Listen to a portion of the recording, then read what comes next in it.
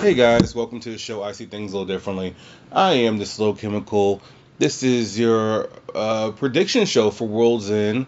Um, and yeah, I don't know, guys. I'm just after Dynamite, I lost a lot of interest in the show. If I'm being honest with you, because of the way things ended. Like, I don't know. Like, I don't know. But like, yeah, I was talking to JT. I messaged him a little bit, and I said, yeah, man, like the Continental Classic to me has been great, you know. And honestly, it's been a story of Eddie Kingston. Essentially, he's gonna, we're gonna get to the prediction soon, but I feel like this has been his story to tell. Um, Also other stories as well, but then you have the Keith Lee thing, and all this is very strange to me.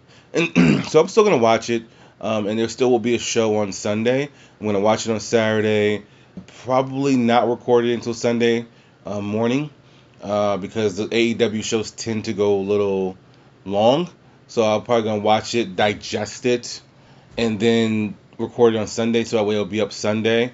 Um, then on Monday, the brand new year, just so you guys know, there is a Monday show that's already recorded. It is the prediction show for 2024, so it'll be the first show of 2024. We have Wednesday show recorded up until the end of January, but even then, I'm going to start watching Invincible this weekend. I believe all the episodes are out for season 2, so I'm gonna watch that and give my review of it. I'm also going to finish the retrospective of 24. I've gotten up to season 4. I need to start recording season 4. But otherwise, like, Wednesday show is off and running, guys. Let me tell you something. That's been, outside of Crit being the most listened to podcast I had all this year. That the Wednesday show taking off the way it has, I can't thank you guys enough.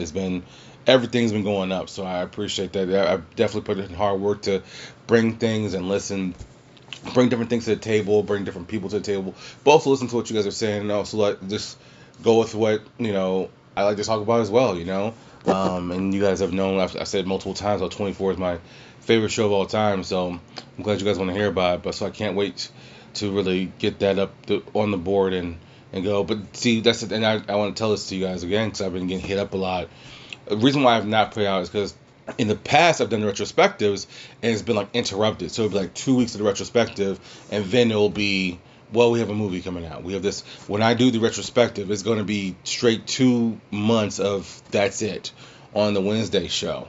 So that's why I'm thinking started in February. It won't end until April, middle of April, maybe May. But it's just going to be straight every Wednesday. That's what it is. And I'm going to actually look at the calendar and see if there's any Marvel. I don't think there's any Marvel movies or anything coming out until late next year. There's definitely not any DC movies coming out until late next year. So more than likely that's what's going to be. But I'll let you guys know when we get to that point. But yeah, let's continue this prediction. Roll in. We have 10 matches. I'm assuming 2 will be on the pre-show. I'm assuming the Wheeler Yuta Hook FTW Championship match will be on the pre-show, and I'm also assuming the 20-man Battle Royal, the winner will get a shot at the TNT Championship anytime, any place, will be on the pre-show as well. As of this recording, which is Thursday, this will drop on Friday. I actually don't know who's in this match, the Battle Royal, so I have no prediction on that. So yeah, I can't help you guys there, but yeah, essentially I have no thoughts there.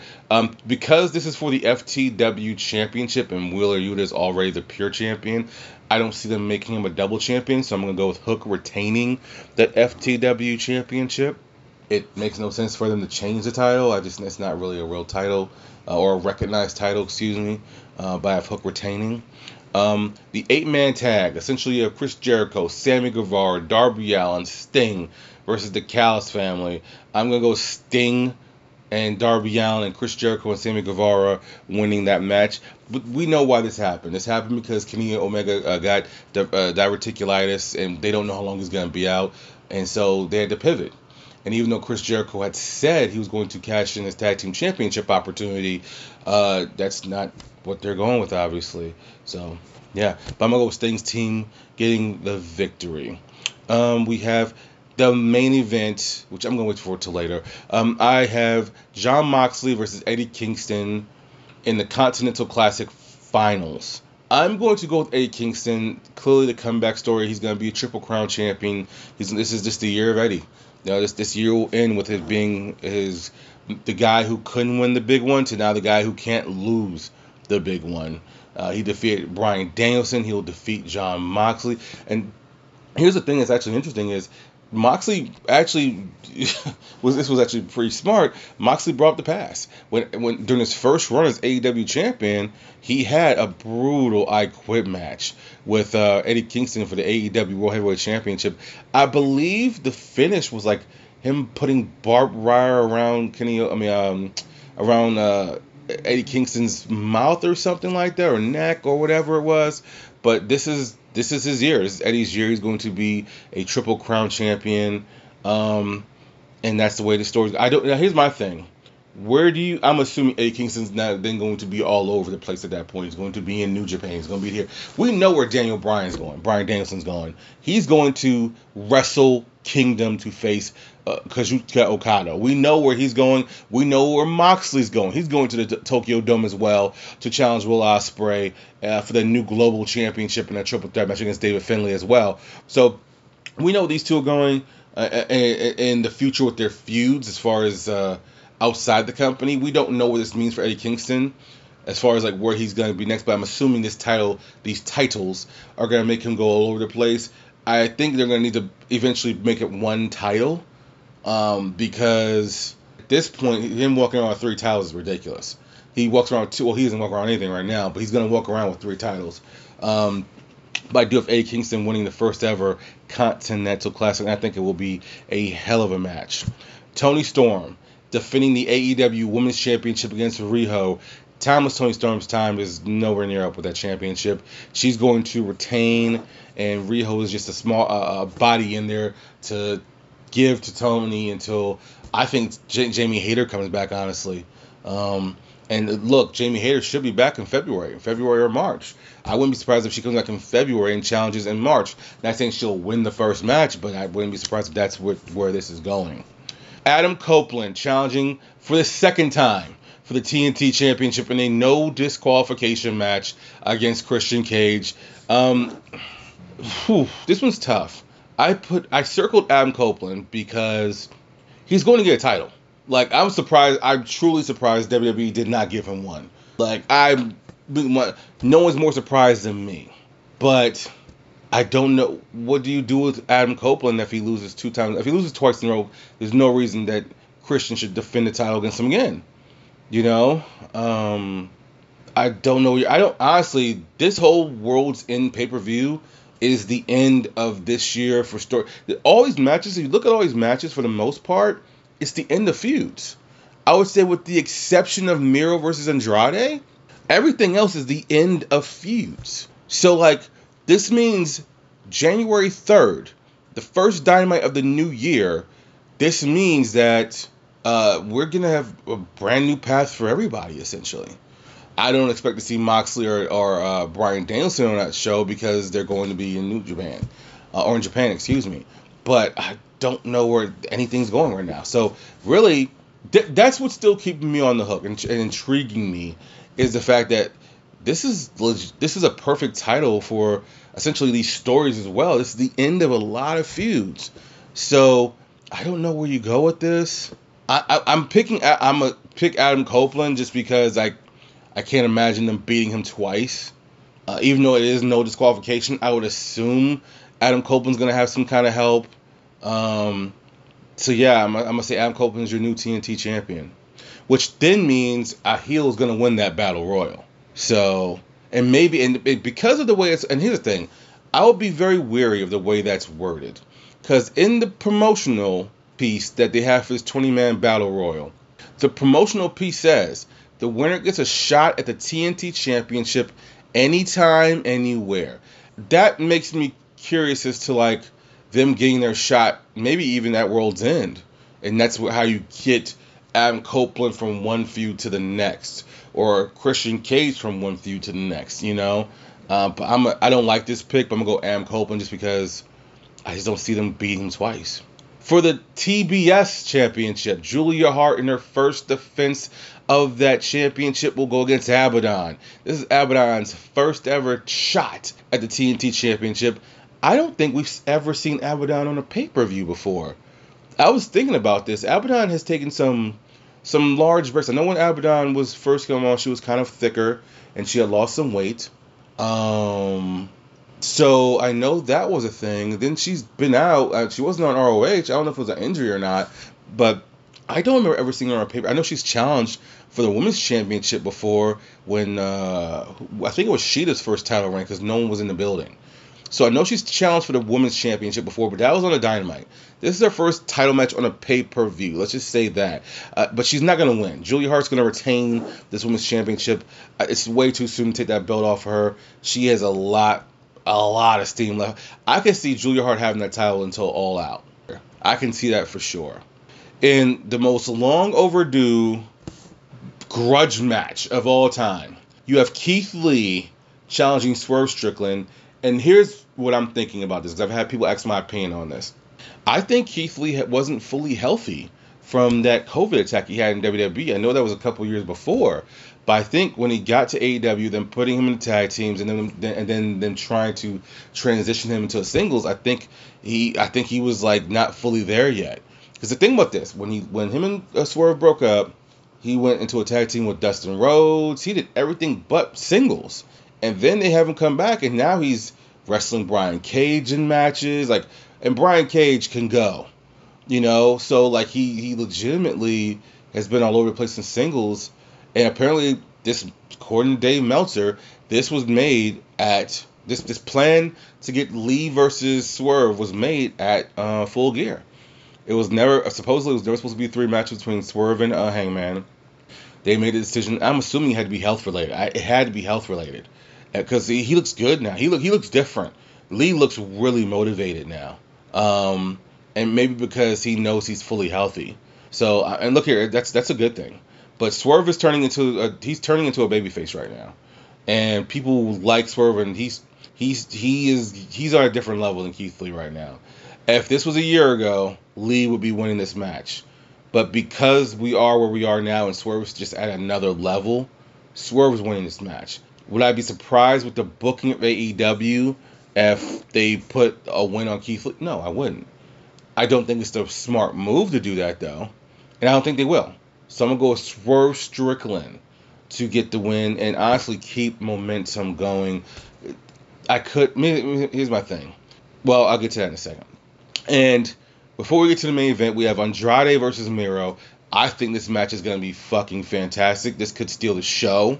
If they get time, usually everyone gets time on these fucking pay-per-views, AEW. So I'm going to go. I see a lot of people picking Miro. I'm going to go with Andrade. I think this is the only match on this card where a feud's not ending, it's starting. And I think you beat Andrade here, then where does that take you? I think Andrade's going to get the win, and this will keep Miro. He's gonna get angrier and angrier. Miro's like the fucking Hulk. The more you beat him up or hit him, the more he's angrier he gets, the stronger he gets. I see this being a 3-match feud, and I think Andrade gets the first one. Now, I know the rumors of Andrade's contract coming up. He's leaving. Let me make this perfectly clear, because I keep saying this. Expect a lot of AEW departures this year. Expect Ricky Starks to leave. Expect Andrade to leave. They are both WWE bound. I know Drew McIntyre's contract's up. Seth Rollins' contract is up. Becky Lynch. Those 3 aren't going anywhere. They're staying right where they are. They're lifers. And look, it was reported that Sasha Banks wants the most money in women's history for a contract because Charlotte Flair just signed apparently the most lucrative deal in women's wrestling history. No one knows numbers or have even speculated about the numbers, but apparently Sasha Banks is asking for more, and that's probably why Tony Khan said, let's not sign this one. I would still try to get her in for a match or 2, but who knows? She might be asking for so much to do the match that WWE might just if they're willing to pay it. TKO, look here, if they're paying this kind of money, TKO is, then look here, gotta get your bread. But I would expect some of your favorites to leave AEW. So I remember when I first saw the report, I was like, well, then take them off TV. depending on when his contract's up. But that's not how Tony Khan works. Tony Khan works you until the end. He doesn't usually release people. But anyways, I still think Andrade's getting this win. I think it's going to be a 3-match feud. I really do. Before we get to the last part of this, Shawn Spears, speaking of leaving, has announced that he's leaving AEW. He thanked the company. He's also having his second child with Cassie Lee. So congratulations to those two as well. But yeah, now we have the main event, which I am no longer looking forward to, except for the end. MJF defends the AEW World Heavyweight Championship against Samoa Joe. Joe showed that he was working with the devil. At the end of Dynamite, MJF lost the ROH Tag Team Championships, probably to the Kingdom. And what ended up happening was Joe looked like he was hurt. Joe came out, and at the end on the big screen it said, "It was a pleasure doing business with you." MJF was like, "What are you talking about?" Samoa Joe then takes a steel chair to the back of MJF and holds the AEW Heavyweight Championship up. So that token run I thought Samoa Joe's going to get, I don't think it's going to happen anymore. I would love to see it. I still would love to be surprised and see it. I know this is going to be this match. For me, I will be on the edge of my seat praying to God that Joe does get it. I just don't see it anymore. Look here. What can still happen, I'm still picking MJF, but what can still happen is the devil reveals he himself or herself, and it surprises MJF so much, Samoa Joe then gets the victory and wins the title. No matter what, the winner of this match is losing the AEW World Heavyweight Championship to Swerve Strickland. So let me make that perfectly clear. The winner is only winning to lose the championship to at Revolution to Swerve Strickland. That's the way it should be, period, bottom line. But I'm going to go with MJF. And I'm going to go with the fact that I think the devil will be revealed. And I think the devil, at this point, it's pretty obvious it's Adam Cole. It's pretty obvious it is. Like, I don't see how it could be anybody else. You know?